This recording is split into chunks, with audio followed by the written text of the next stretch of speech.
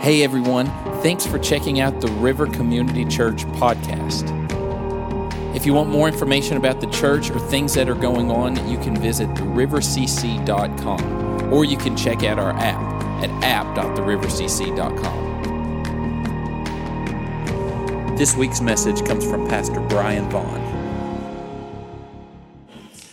Thanks for being here this morning. If this is your first time, welcome. We are so glad that you are here. And we find ourselves right in the middle of this Advent or Christmas season where we're celebrating the coming of Jesus as the Messiah to the earth the first time, and looking forward to his return when everything will be fully realized in a new heaven and a new earth. And we have hope to look forward to something, and to look forward to that, the way that he will renew all things. And it's a time to celebrate. And that's what we do this time of year, right? We celebrate. And I don't know what some of your traditions were, but I was thinking about some of our families, some of the things that have become traditions as we celebrate the holidays. And one of those is usually right after Thanksgiving, maybe even Thanksgiving weekend is typically when it happens. We start pulling out all the Christmas decorations, and we'll make some hot chocolate, and we'll watch a movie together and decorate the tree. And it's really interesting. It's a little sad because it used to be 7 of us around that, and we'd celebrate that. Now it's gone down. There's only like 4 of us in the house when that happens. So that's a little sad. I shouldn't have thought about that. Joy. We're talking about joy. Anyway, sorry. Yeah, okay, we agree. One of the movies that we like to watch, the one that we usually watch when we're decorating the tree, is the movie Elf. You seen that? Yeah. It's about Buddy the elf, who's actually not an elf, he's a human. But he grew up as an elf, thinks he's an elf, but even though he was gigantic compared to all those around him. And then he's faced with just the reality of who he is and who his parents were, and he goes off to meet his father. And the thing that I love about Buddy the elf is just the pure and sheer joy that he has throughout the movie. And then he goes through some hard circumstances, but then kind of jumps back in. But one of the scenes that sticks out in my mind every time is Buddy has just gone out on a date with a girl that he met, and he's just enamored with her. And he bursts into his father's office after he goes out on this date, and he swirls around and he says, I'm in love, and I don't care who knows it. You know what I'm talking about? Yeah, but I love that declaration of joy. He's just overcome with excitement, with expectation, and he's filled with at least happiness, but he portrays it as pure joy. And one of the other tenets in the movie is one of the principles for the elves is that the best way to spread Christmas cheer is... You've all seen it. Yeah, singing loud for all to hear. And it's just it's a fun movie, and it's filled with, reminds us to find joy and innocence and the simplest things, and in friends and in family. And I love it. But it got me thinking about these declarations of joy. And we make declarations of joy all the time, right? Sometimes it's centered around, if you're a parent, it's centered around our kids, maybe their accomplishments or milestones in their lives. And we don't mind declaring it and sharing with people. Let me tell you about what my son or my daughter has done, or what they're going through. Or for some of us, it may be our favorite sports team and they make it to a championship, and we celebrate those things, and we don't mind sharing those with the world. Or maybe it's things going on in our lives and successes and things we just want to celebrate. We're good at celebrating things, but I wonder if sometimes maybe there's more to celebrate. There's more to find joy in. And when we think about joy, I don't think joy can be separated from gratitude and expectation, because joy is much more than just happiness.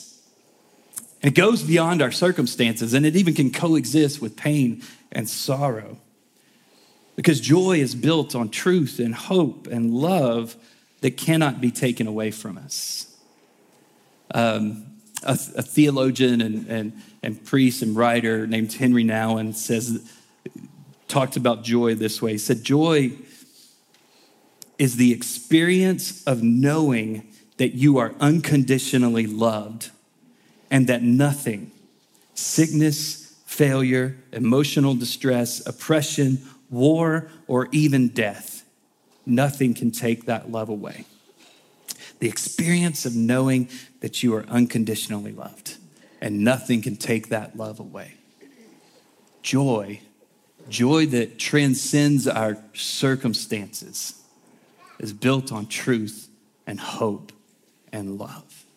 And so we want to talk about joy for a few moments this morning. And the way that I want to do that is to look at some of these declarations of joy in Scripture. And around Christmas time, we can't even talk about the birth of Jesus without going to Luke chapter 2. And we haven't done that yet in this Advent season. So if you have your Bibles, let's turn to Luke chapter 2. If you don't have Bibles, there's Bibles around you, or that will pop up on the screen. But just to give you a little context, I would imagine that many of us are familiar with the story, and maybe we've heard it so many times that we could even quote it, right? But just to give a little context, the people of Israel have been waiting. They've been waiting for their Messiah, a king who would come and set them free from oppression, restore who they are and their rights as the people of God. And they've gone through years and centuries of what seemed like silence from God. And then a messenger, an angel comes onto the scene and comes to a young girl, probably a teenager named Mary, and the man to whom she's betrothed to, named Joseph. And in separate occasions, he reveals to them that through Mary, she would conceive the Holy Spirit and would bear a son, and that son will be called Son of the Most High, and Emmanuel, meaning God with us. And then that is confirmed to Joseph because that, just people are going to talk. They know that they're not married, and so Joseph knows that he's not the father, all of that, and then this angel appears to him and gives him assurance. It's beautiful. Assurance that God's at work here. And so we pick up at this point where they've had to go to another city to register for the census, and they find themselves in Bethlehem, which is not too far from Jerusalem. We pick up in Luke chapter 2 and verse 8. It says, that night there were shepherds staying in the fields nearby, guarding their flocks of sheep. Suddenly an angel of the Lord appeared among them, and the radiance of the Lord's glory surrounded them, and they were terrified. I think that's an appropriate response. The angel of the Lord surrounded them. The Lord's glory surrounded them. But the angel reassured them, don't be afraid, he said. I bring you good news that will bring great joy to all people. The Savior, yes, the Messiah, the Lord, has been born today in Bethlehem, the city of David. That's our first declaration of joy this morning. I bring you good news that will bring great joy to all people. The Savior, yes, the Messiah, the Lord, has been born today in Bethlehem, the city of David. And you will recognize him by this sign. You will find a baby wrapped snugly in strips of cloth lying in a manger. Suddenly, the angel was joined by a vast host of others, the armies of heaven, praising God and saying, glory to God in the highest heaven, and peace on earth to those with whom God is pleased. And when the angels had returned to heaven, the shepherds said to each other, let's go to Bethlehem. Let's see this thing that has happened, which the Lord has told us about. And they hurried to the village and found Mary and Joseph, and there was the baby lying in the manger. And after seeing him, the shepherds told everyone what had happened and what the angel had said to them about this child. All who heard the shepherd's story were astonished. But Mary kept all these things in her heart and thought about them often. And the shepherds went back to their flocks, glorifying and praising God for all they had heard and seen. And it was just as the angel had told them. I love that. This declaration of joy that first came through this messenger, through this angel, then became the joy of the shepherds. As they received that message, they believed that message, and they're like, let's go to Bethlehem. We got to see this for ourselves because we realize what this means. This is the Messiah, the Savior. The Lord has been born. And that shatters everything that we've probably ever thought about this, but let's go check it out. And they go and they believed, and it said they were so overcome that they shared with everyone they came into contact with. They made their own declarations of joy. And the thing I love about this is the fact that God chose to announce this to shepherds. And the shepherds in that culture were at the low rung of society. They had a very dirty job. They weren't necessarily respected. They were often very poor. And yet God chose to reveal himself and to reveal this good news that will bring great joy to all people, to these shepherds. And they didn't keep it to themselves. I think that's pretty cool. Because they had in their minds this promise that God had made centuries before. And we want to look at another declaration of joy from the passage that the Rogers family read for us this morning, and that's in Isaiah chapter 61. So if you want to turn back to that's in the Old Testament, it's a little past halfway. And Isaiah was a prophet and essentially a messenger himself, not an angelic messenger, but a messenger from God that God chose to give his messages to his people. And in this passage, in Isaiah chapter 61, the end of which are the verses that the Rogers read, this declaration of the prophet, he says, I am overwhelmed with joy in the Lord my God, for he has dressed me with the clothing of salvation and draped me in a robe of righteousness. And it comes at the end of a passage that Jesus actually references in Luke chapter 4. In Luke chapter 4, it tells us that Jesus entered a synagogue, and the attendant there, they recognized him as a great teacher. And so they handed him the scroll of the prophet Isaiah. And he opened up the scroll to this section that we're going to read. In verse 1 of chapter 61 of Isaiah, it says, the Spirit of the sovereign Lord is upon me, for the Lord has anointed me to bring good news to the poor. He has sent me to comfort the brokenhearted and to proclaim the captives will be released and prisoners will be freed. He has sent me to tell those who mourn that the time of the Lord's favor has come, and with it the day of God's anger against their enemies. It says that Jesus, after he read that, he closed the scroll, handed it to the attendant, he sat down, and he said, this is fulfilled in me today. I love that, so cool.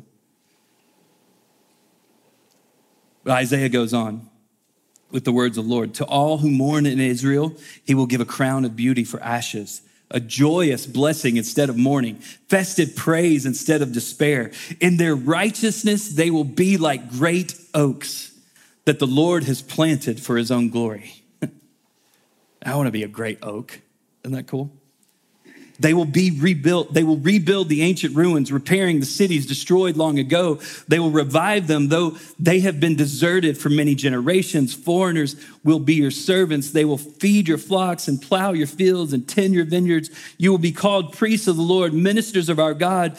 You will feed on the treasures of the nations and boast in their riches instead of shame and dishonor. You will enjoy a double share of honor. And this is good news. This is great joy for them, for the people of Israel that are hearing these words, because for ages they have been oppressed and also experiencing the consequences of their own rebellion against God and turning away from them. And what Isaiah is saying here, what the words of the Lord are saying is that, hey, what you've been walking in will be reversed. Because there's one that's coming. Goes on, you will possess a double portion of prosperity in your land, and everlasting joy will be yours. For I, the Lord, love justice. I hate robbery and wrongdoing. I will faithfully reward my people for their suffering and make an everlasting covenant with them. Their descendants will be recognized and honored among the nations. Everyone will realize that they are a people that the Lord has blessed. And then we have a transition into Isaiah's words here, and it's what we read earlier.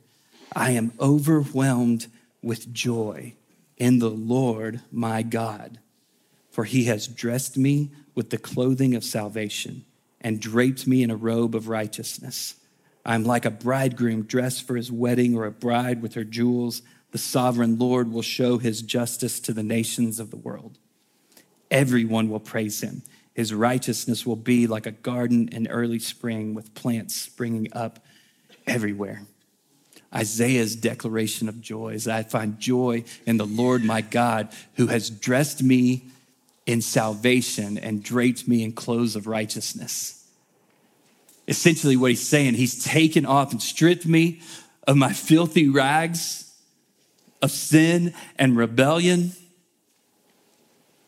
and suffering and pain, and he's clothed me in salvation.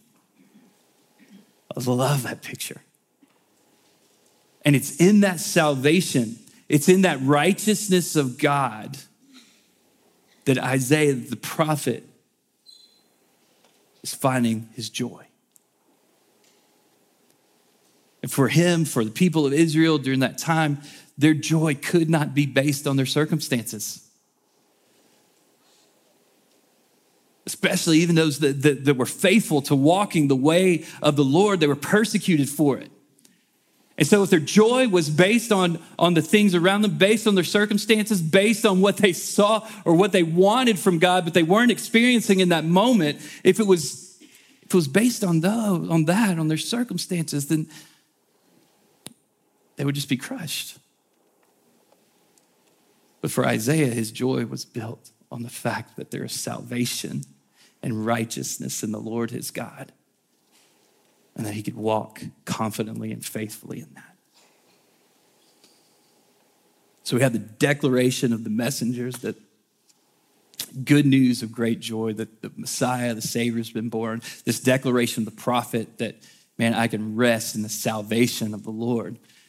The next declaration I want to look at is in Romans chapter 5.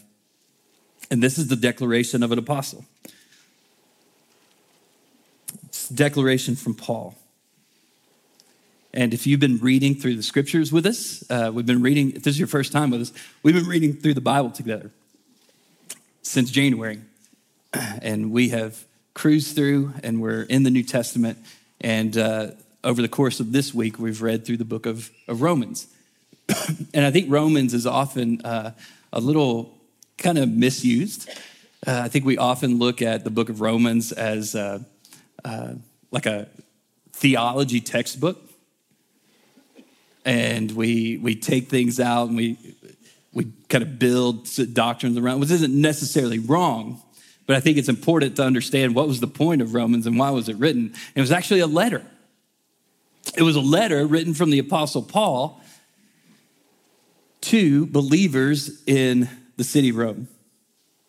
And the thing about the believers there, you had Jewish background believers who saw their faith and their trust in Jesus as the continuation of what they've believed all of their lives.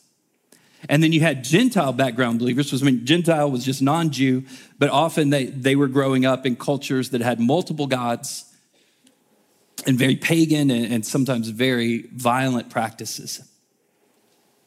And so you've got all of these people that are coming together that have been transformed by Jesus, that are walking and doing their best to walk the way of Jesus, and they're trying to be church together. They're trying to be body together. And there's conflict there. And there's even more conflict because at the point before Paul is writing, many of the Jews had been exiled out of Rome.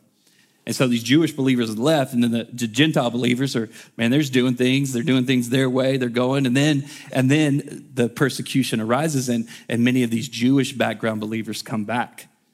to the city. And so they're there together, worshiping together, trying to care for one another. And you've got conflict because the Jewish background folks are saying, wait, you guys need to practice circumcision, you need to do all of these things. And then the Gentile background, we're like, where have you guys been? We're doing just fine on our own, we're following Jesus, we're doing our best. And Paul's hope in writing this letter was to bring unity to them.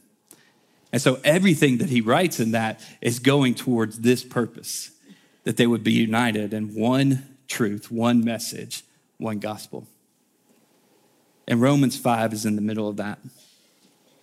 And the place we're going in this passage is at the end.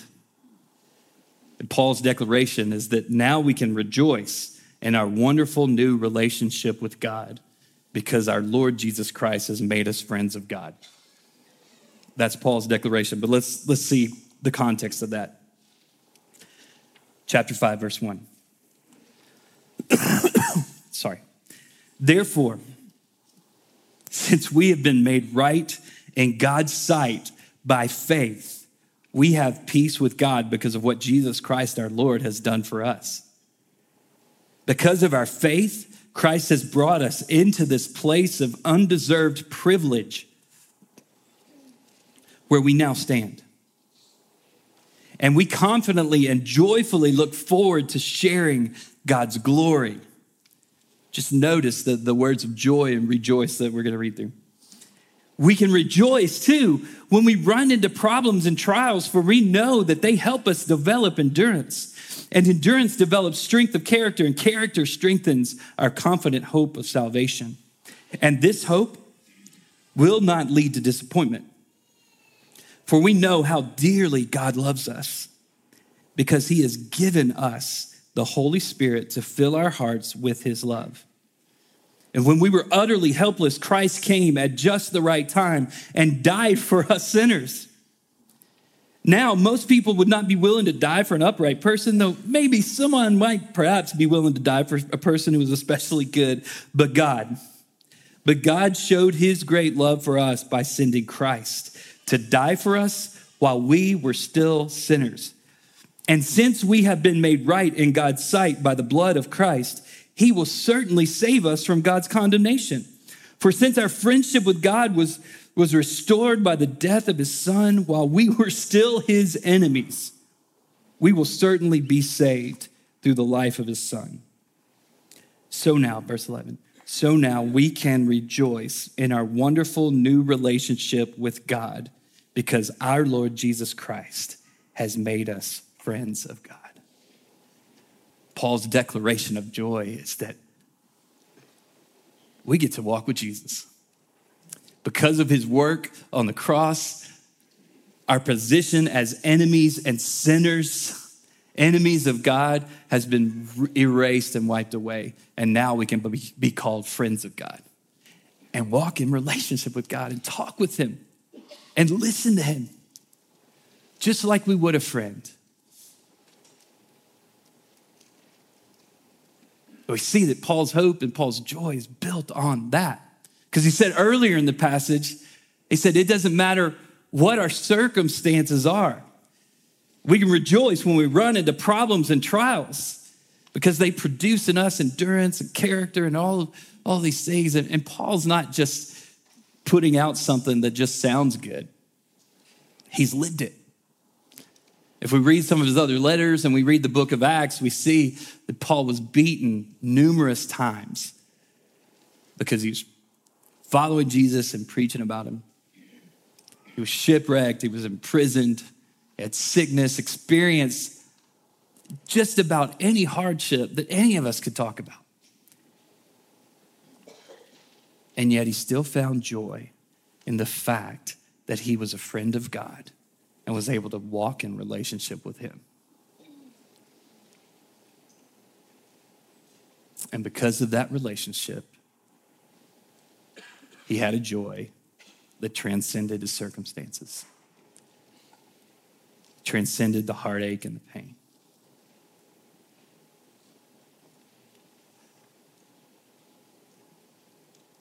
He had a joy that was deeper than the diagnosis or the destitution or the struggles and conflicts in families and among friends. He had a joy that transcended all of that and helped him endure all of those kinds of things. The last declaration of joy that I came across this week was a declaration of a poet king, King David, in Psalm 16. So that's where we're going next. His declaration, he's a man known as a man after God's own heart, even though he did some horrible things. But he repented and humbled himself before God. And so he was known as a man after God's own heart. His declaration of joy is this, that, oh Lord, you will show me the way of life, granting me the joy of your presence and the pleasures of living with you forever. What I love about the Psalms, is I believe they give language to our prayers. And they're very human, they're very raw. And we can't build our theology on them because the psalmist, like David, says things like, oh Lord, would you come and destroy my enemies and kill their children? Like that was him being honest before the Lord. So we don't want to build a theology and say, well, that's good to pray that. But sometimes in our brokenness and in our desperation, we can cry out to God that way, and he's able to handle it. And then hopefully if we continue to sit with him and give him the opportunity to transform our hearts, then he'll show us that that's probably not the best thing to pray for. But I think we can find solace in the Psalms because they show us that you can honestly come before the God who loves you and cares about you. This is what David writes with this psalm. It says, keep me safe, O God, for I have come to you for refuge. I said to the Lord, you are my master. Every good thing I have comes from you. The godly people in the land are my true heroes. I take pleasure in them. Troubles multiply for those who chase after other gods, but I will not take part in their sacrifices of blood or even speak the name of their gods. David said, I don't care what the culture looks like around me. I'm trusting in your name and in your ways. Verse 5, Lord, you alone are my inheritance, my cup of blessing. You guard all that is mine. The land you have given me is pleasant land. What a wonderful inheritance. I will bless the Lord who guides me. Even at night, my heart instructs me. I know that the Lord is always with me. I will not be shaken, for he is right beside me. No wonder my heart is glad and I rejoice. My body rests in safety, for you will not leave my soul among the dead or allow your Holy One to rot in the grave. And a lot of scholars believe that that's pointing forward to the Messiah, pointing forward to Jesus. And he finishes this psalm, this prayer this way. You will show me the way of life, granting me the joy of your presence and the pleasures of living with you forever. David's joy was found in the presence of the Lord. Similar to Paul, Paul talking about being a friend of God and in relationship with him, David's joy is found in the presence of the Lord. And he says, you're with me always.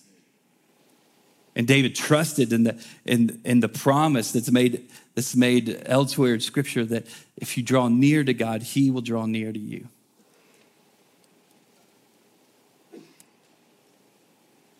It's where David found his joy.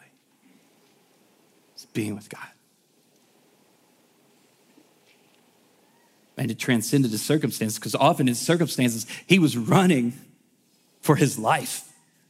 He was running from the king that he served. The king that he loved was threatened by him and trying to take his life.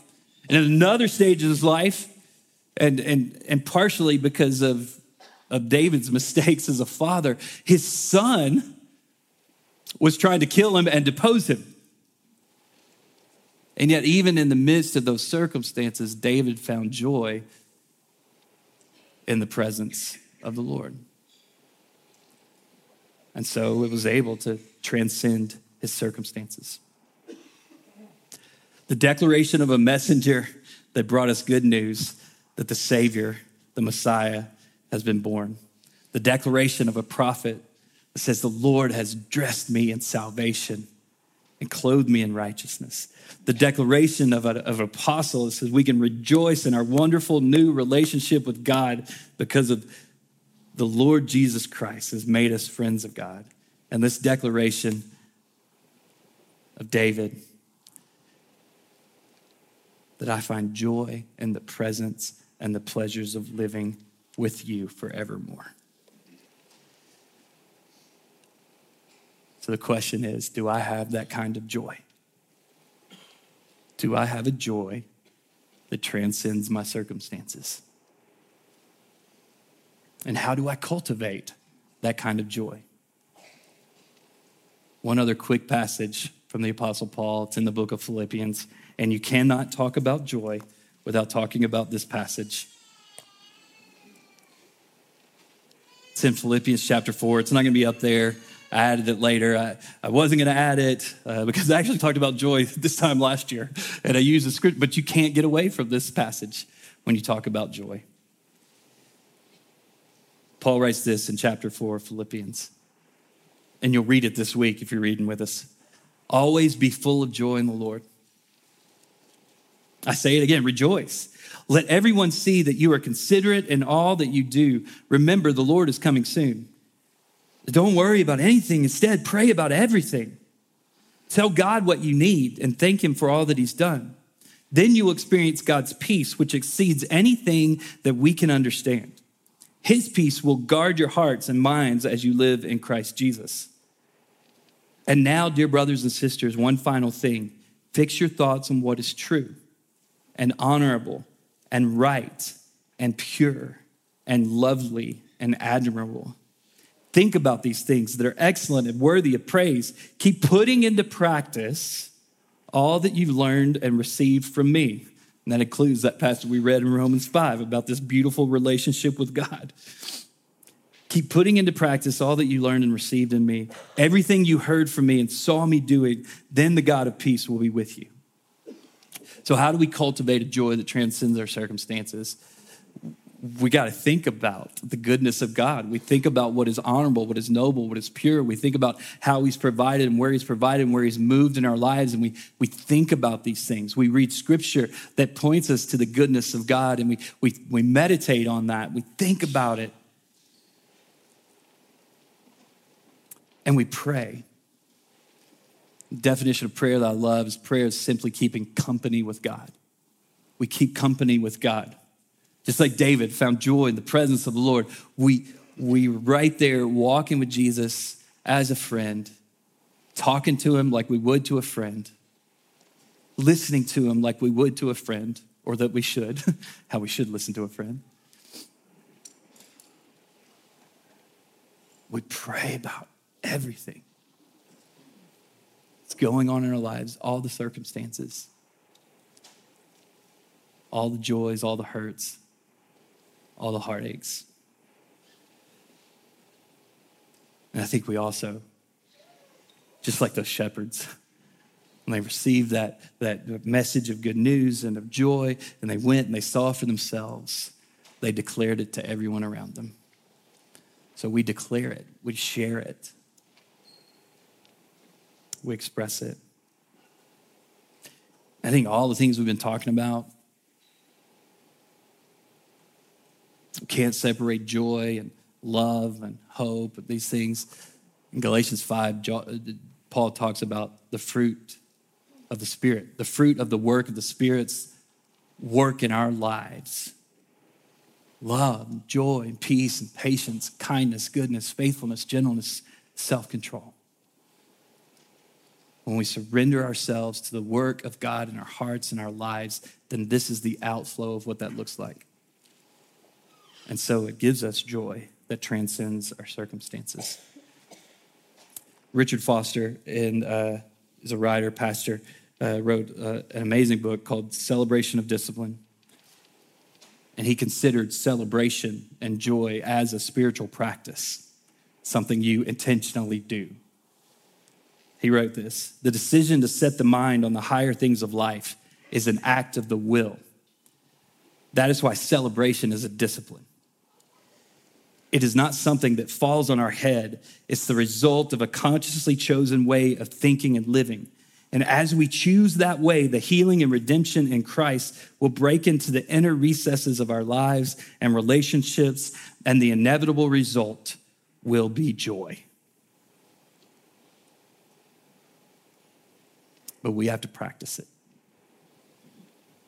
And we have to choose it. And sometimes we need to be like Buddy the Elf and say, I'm in love, and I don't care who knows it.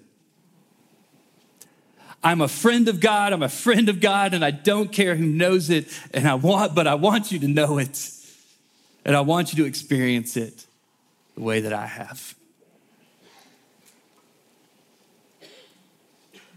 So I close with this question. What is your declaration of joy? Where does your declaration of joy come from? I want to challenge you to sit with that this week. Keep some company with God and say, God, where do I find my joy? Is my joy based on you? Your salvation, your presence, the relationship that I have the opportunity to walk in because of who you are and what you've done in my life. So I want to challenge you to sit with that question. We're not going to do the normal invitation that we normally do because I just want you to think about that. And you may be in here and the idea of salvation or the idea of relationship with God is something that's foreign to you or something that's grabbing your attention right now. And if you'd like to talk to someone about that, then we'd love to be here for you. We'll have some folks in the prayer room, which is back here. Or if you're watching online, you can reach out to Andrew, who's there with you today. But come back, and there's some folks back there that want to talk to you about that. And maybe you've crossed that line of faith, but you've never taken the step of obedience to be baptized and to make that public declaration that, hey, my joy is found in the Lord. We're going to be doing baptisms next week. And so if you've never been baptized, but you have surrendered your heart to Jesus, then would you either on the app or on the blue card that's around you, if you're here in the building, mark that, hey, I want to be baptized, and somebody will reach out to you tomorrow and get you information and talk with you and hear your story. But I'd like to right now just pray for us all to consider where our joy is found. Let's pray together. Father, Lord, I pray that every single one of us in this room would be able, with confidence, with integrity, and with hope, to say, my joy is found in the presence of the Lord, the pleasures of living with him forever. My joy is found in salvation and this robe of righteousness that God has clothed me with. It's found in relationship with God.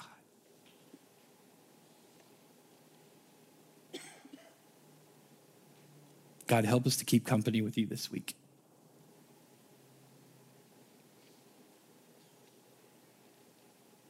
And Lord, if we're not, or maybe we haven't even experienced your heart, your love, your salvation, then Lord, would you draw us?